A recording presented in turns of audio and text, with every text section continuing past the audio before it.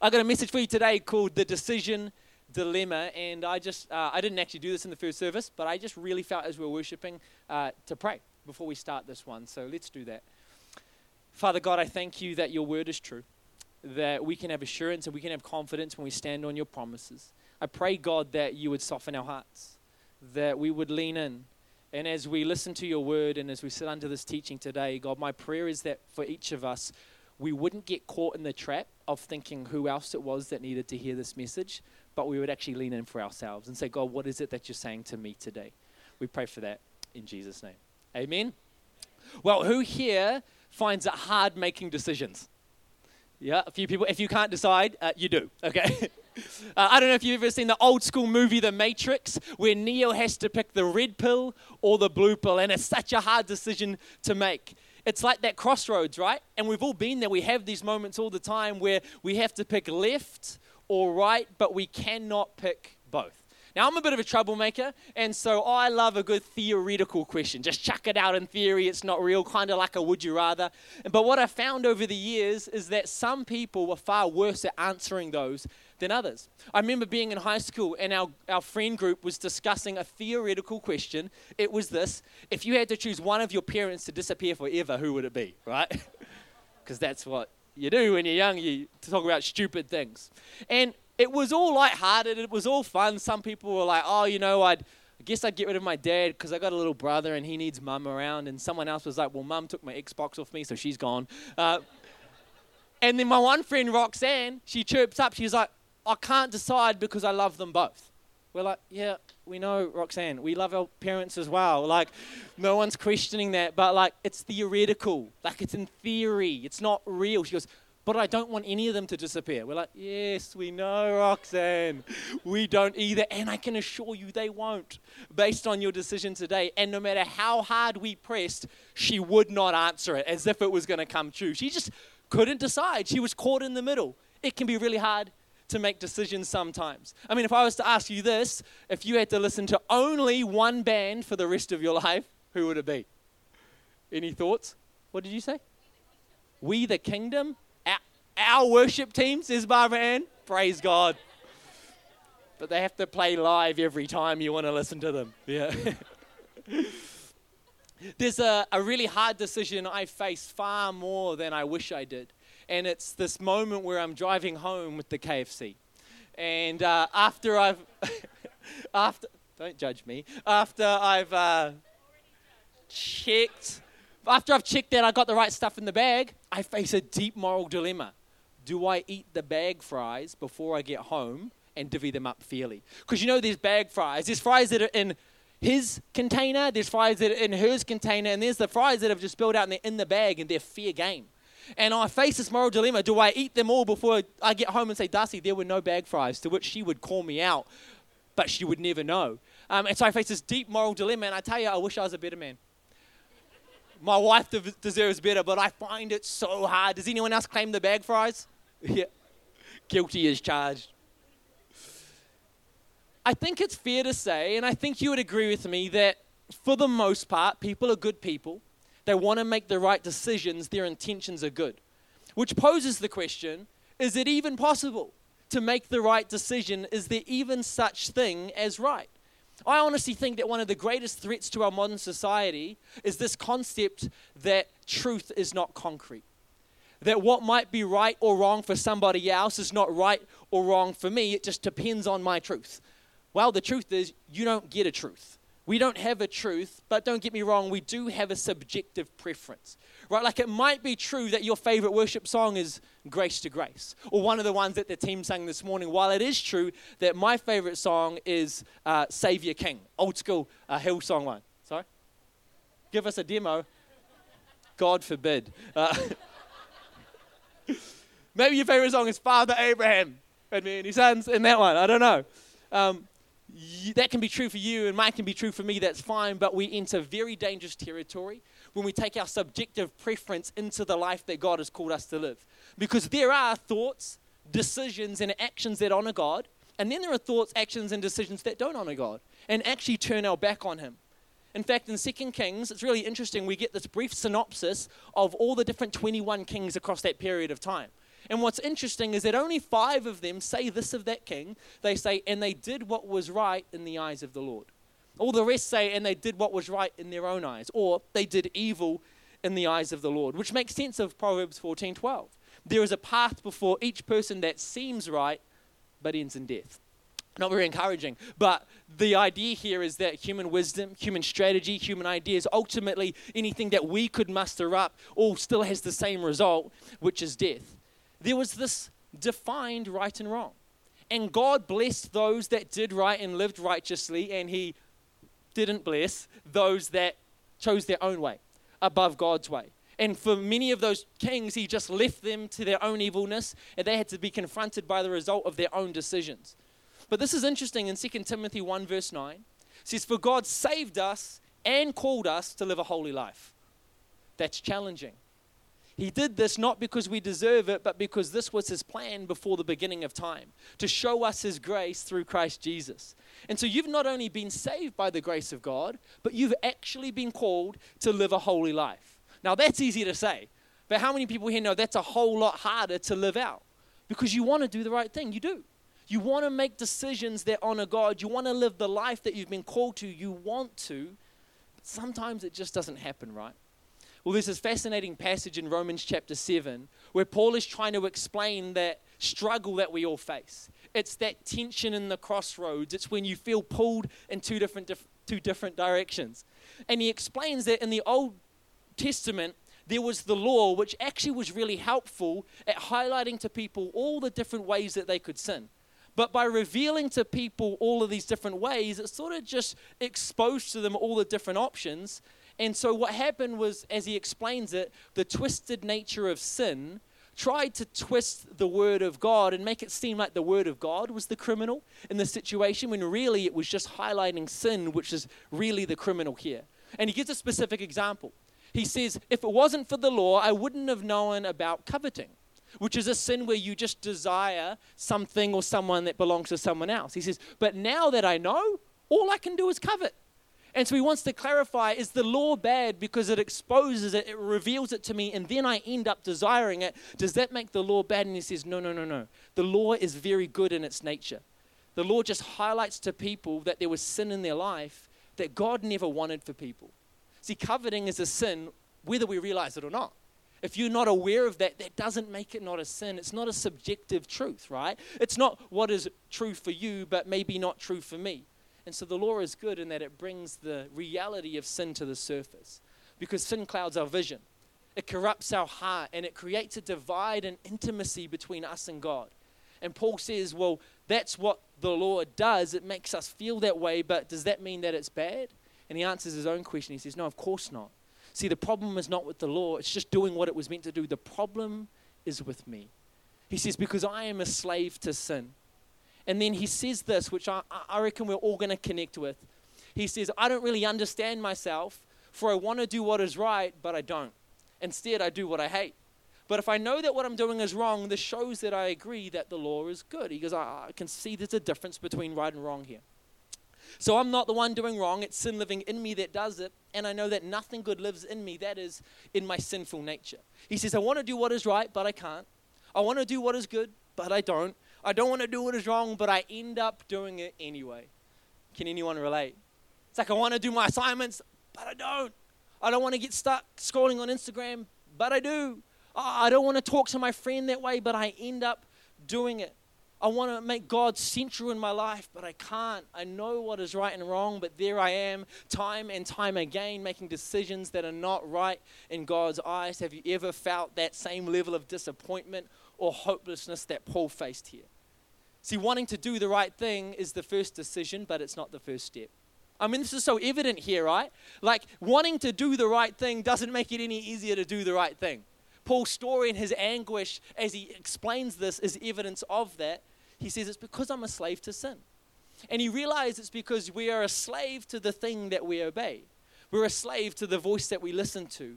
And yet, despite that, we are saved by God and called to live a holy life. It's interesting that, at least for me anyway, I can be so quick to make the decisions where I feel like the outcome doesn't really matter. And I'm really slow to make decisions where I think the outcome is much larger. Like what you'll have for lunch is a much easier decision than how you file your taxes. How you respond to your boss is probably an easier decision than whether or not you'll take that profitable business deal, even though you know it's a bit questionable. I think the problem is that many of us make decisions and we put too much weight on the wrong consequence.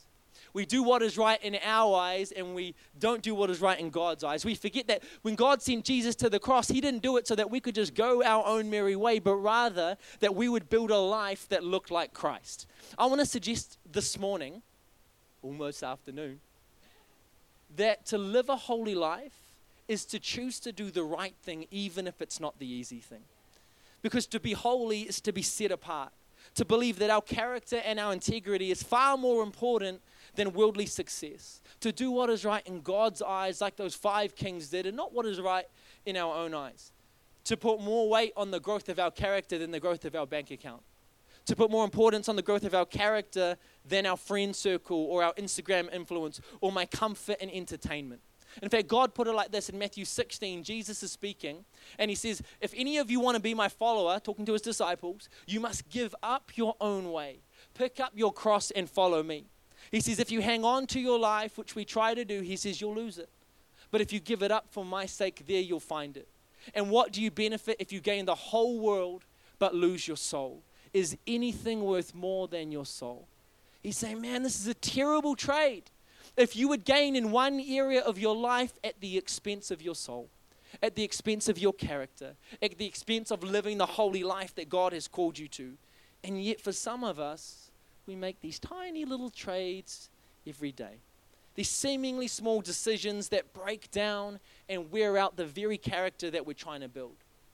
You know, I think sometimes the problem can be that it's the way that we view sin. We think the big stuff really matters and the small stuff doesn't really matter. But big things come in small packages, don't they? And in some ways, it makes sense that we see these different. You think about it, the world presents them differently. Like the consequence, the punishment for murder is worse than stealing a lollipop. And amen that that's the case. That should be the case. But as Christians, we praise God for his grace and we ask for forgiveness on the big mess ups. Have you noticed that? Like when you really mess up or you're really sort of embarrassed about a decision you made and you know it wasn't right, we seek God and we ask him for forgiveness. And when we do that humbly, we can have assurance that he does forgive us. But then it comes to the small things and we're like, oh, that stuff doesn't really matter, right? Like it's not so serious. Everyone's doing it, so it's not really sin, right?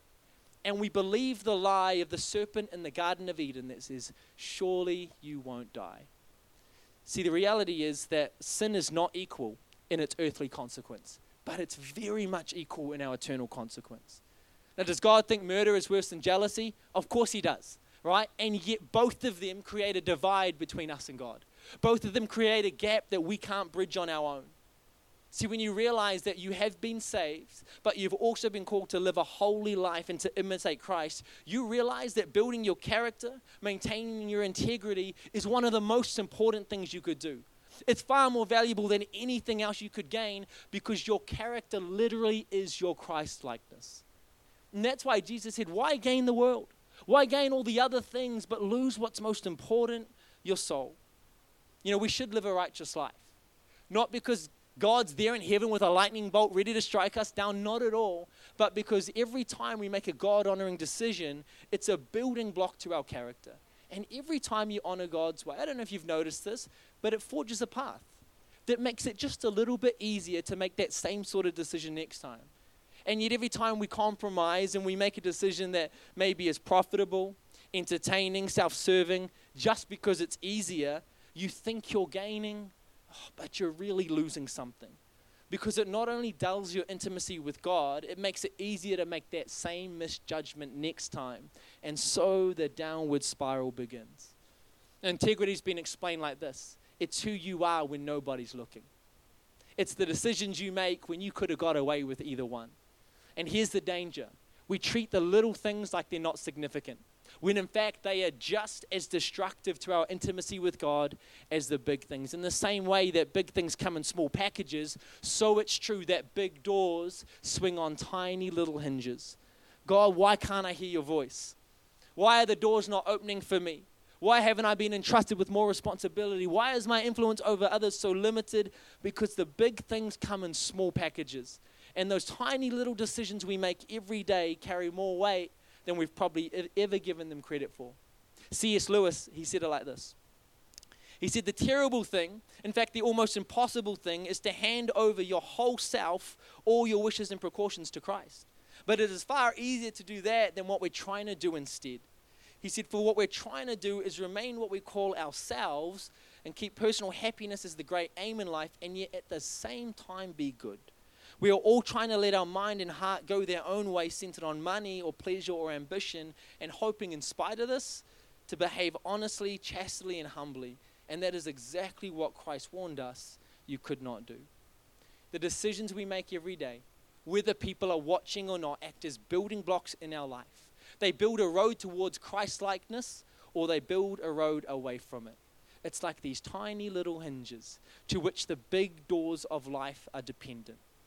This morning, for our next few moments, I just want to dive a little bit more specific into a couple of those so that we could take something practical and apply it to our life. The first one is this: faithfulness hinges on your word. Faithfulness hinges on your word. You know, one of the most notable characteristics of God is his faithfulness. Like if he said it, he meant it. If he promised it, you can have confidence that it will come to pass. He doesn't waver between yes and no. And what this does is it allows us to have confidence and assurance in who God is. It makes us easier for us to commit ourselves and to vote ourselves to Christ, and it gives us confidence that he cares. And just as God is faithful, so you and I have called to be faithful. I don't know if you've heard the saying, says you're only as good as your word. I need you to know this morning that being good on your word is one of the most foundational building blocks to your character. When Paul's writing to the church in Corinth, he's going around visiting different churches. He's got a really good reason to change his plans. But in this letter, he wants these people to understand the value of being someone true to your word. He says this in 2 Corinthians chapter 1 from verse 17. He says, you may be asking why I changed my plan. Do you think I make my plans carelessly? Do you think I'm like people of the world who say yes when I mean no? As surely as God is faithful, our word to you does not waver between yes and no. For Jesus Christ, the Son of God, does not waver between yes and no. He is the one whom Silas, Timothy, and I preach to you. And as God's ultimate yes, he always does what he says. For all of God's promises have been fulfilled in Christ with a resounding yes, and through Christ, our amen, which means yes, ascends to God for his glory. Maybe you've heard it said like this: all of the promises of God are yes and amen in Christ Jesus. See, the people of faith, us in our community, should be the backbone of faithfulness in our community. Us coming true and honoring our word should be the mark of our Christ likeness. See, commitment to your word should override a preference. It should override an alternative suggestion. It should override a better offer that props its way up. It's about doing the right thing even when it's the hard thing. What does it look like? Maybe you offer to help a friend move house this weekend. Then a few hours later, another friend says, hey, you want to come to the beach? You want to go on a road trip? Let's be honest. The beach or the road trip is way more fun. And so there you are at a crossroads. One's way more fun, one benefits you, the other you go, oh, I wish I hadn't said yes so early, but you said you would. And so this is a crossroads moment.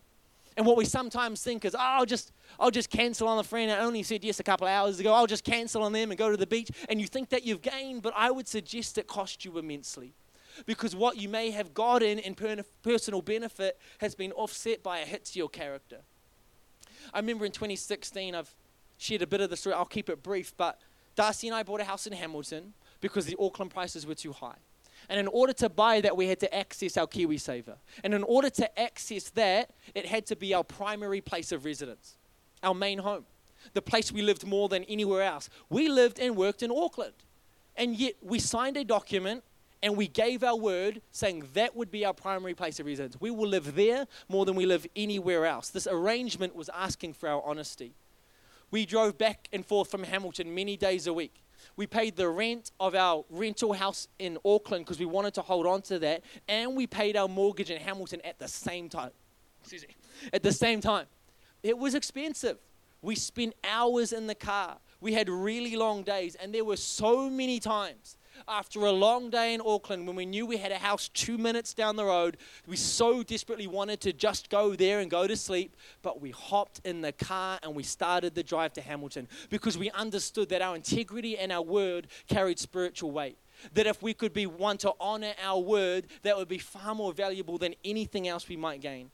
Can I be honest? It alarmed me, and it still alarms me, the amount of people, some Christians, that suggest we just cut corners. Just say you live there. Just change your mailing address, and then they'll think you live there, but don't.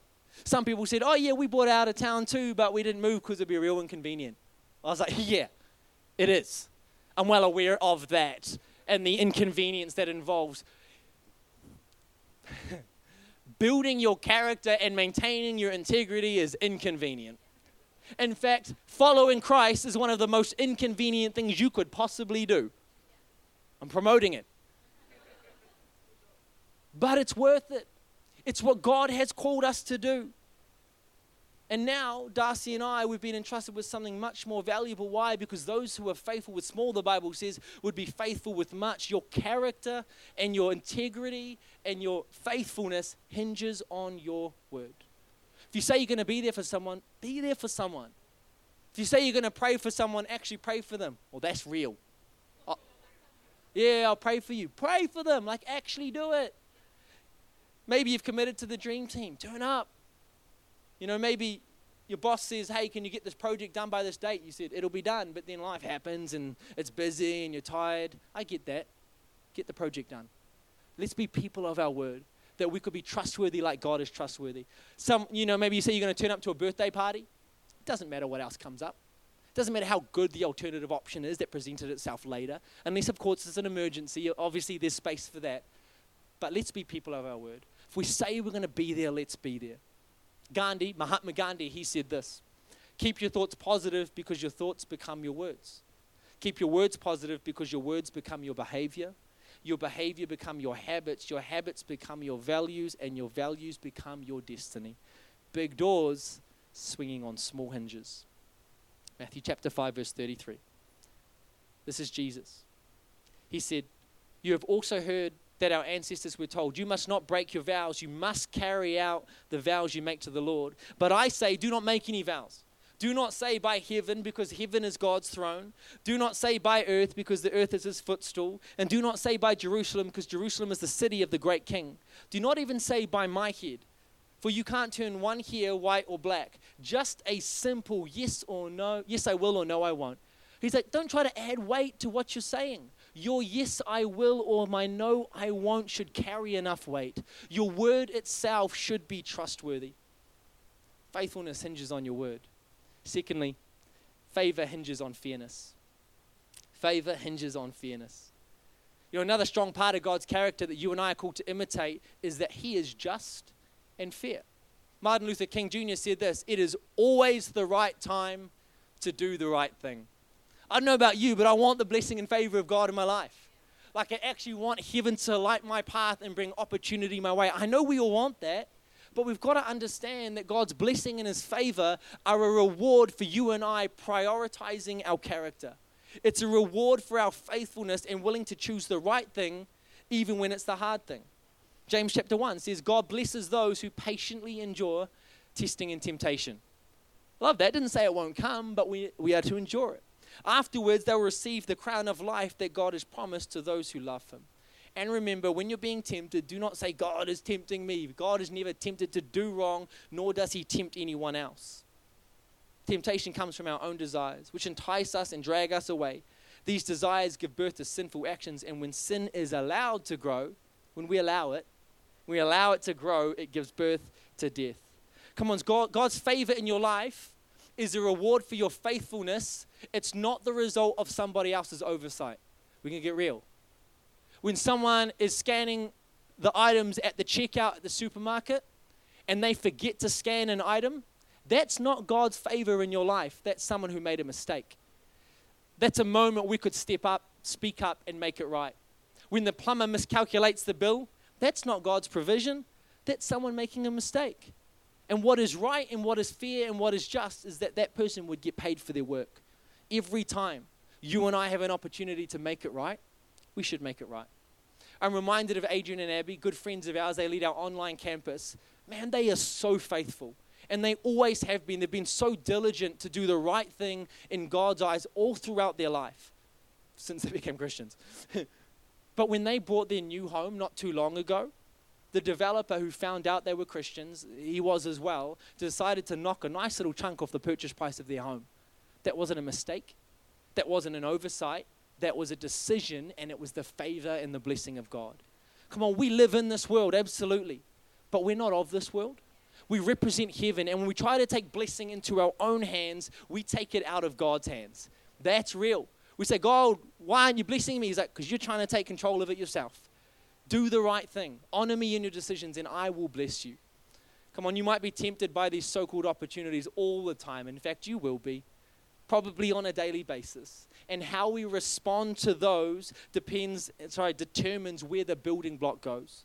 Are you building a road towards God or one away from Him? One towards Christ-likeness or one away from Him? You know, every time we make a self-serving decision, we think we're gaining something, but actually it costs you something too. The gain was at the expense of your character and your integrity.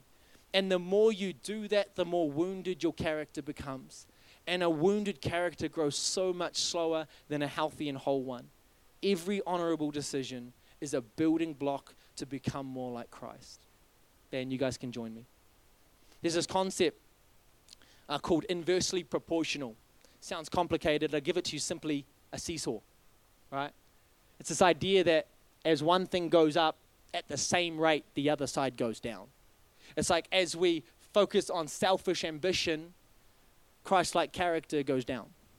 But as we build our Christ-like character and as we honor God, it's like selfish ambition decreases. Sometimes we think, how do I build a Christ-like character, and how do I also get rid of this? Just focus on building a Christ-like character, and as you do, the other things will decrease. And when adding a personal expense to the business account, using an access key to a program that you know actually you should have paid for, when the restaurant worker brings up the bill and you know it's cheaper than it should be, someone's oversight is not our blessing. You know, when we say, but these are just small things, you know, like everyone does it, it's part of life. Yeah, and everyone who goes forward with that suffers a hit to their character. Everyone who makes those decisions just inches just a little bit more away from the life of holiness that God has called us to live. See, we either believe that God is alive, rewards faithfulness, and sees our actions, or we don't. That's either true of God or it isn't. And if we can come to a place of faith and belief in that and build up the strength to resist the selfish ambition decisions that come our way, what you find is you quickly realize that you are blessed and you do see the favor of God in your life. Romans 2 verse 6-8 says, He will judge everyone according to what they've done. He'll give eternal life to those who keep on doing good, seeking after the glory and honor and immortality that God offers. But He'll pour out His anger and wrath on those who live for themselves, who refuse to obey the truth and instead live lives of wickedness. If I could give you one real simple tip, when you find yourself at the crossroads and you're not sure which way to go, this isn't foolproof, but ask yourself this question: would I teach this to a child? Would I encourage a child to make this decision? And if your answer is no, I would never teach a child to think that way, to act that way, then it's probably the same answer for you too. You know, I love that our call to be Christ-like is not like some wishy-washy, unattainable idea where we're just left guessing what it looks like. But His grace saved us, and then He calls us to live a holy life, and He gives us Jesus to model what that looks like. Matthew 26, Jesus is in the Garden of Gethsemane with some of His disciples. And the Bible says that He's in anguish. He knows what He's been called to do. He feels crushed. He knows that He is destined to take upon Himself the sins of the world on that cross. Your sins, my sins. And in verse 39, He says, My Father, if it is possible, let this cup of suffering be taken from me, yet I want your will to be done, not mine. This is such a clear example of a man at a crossroads.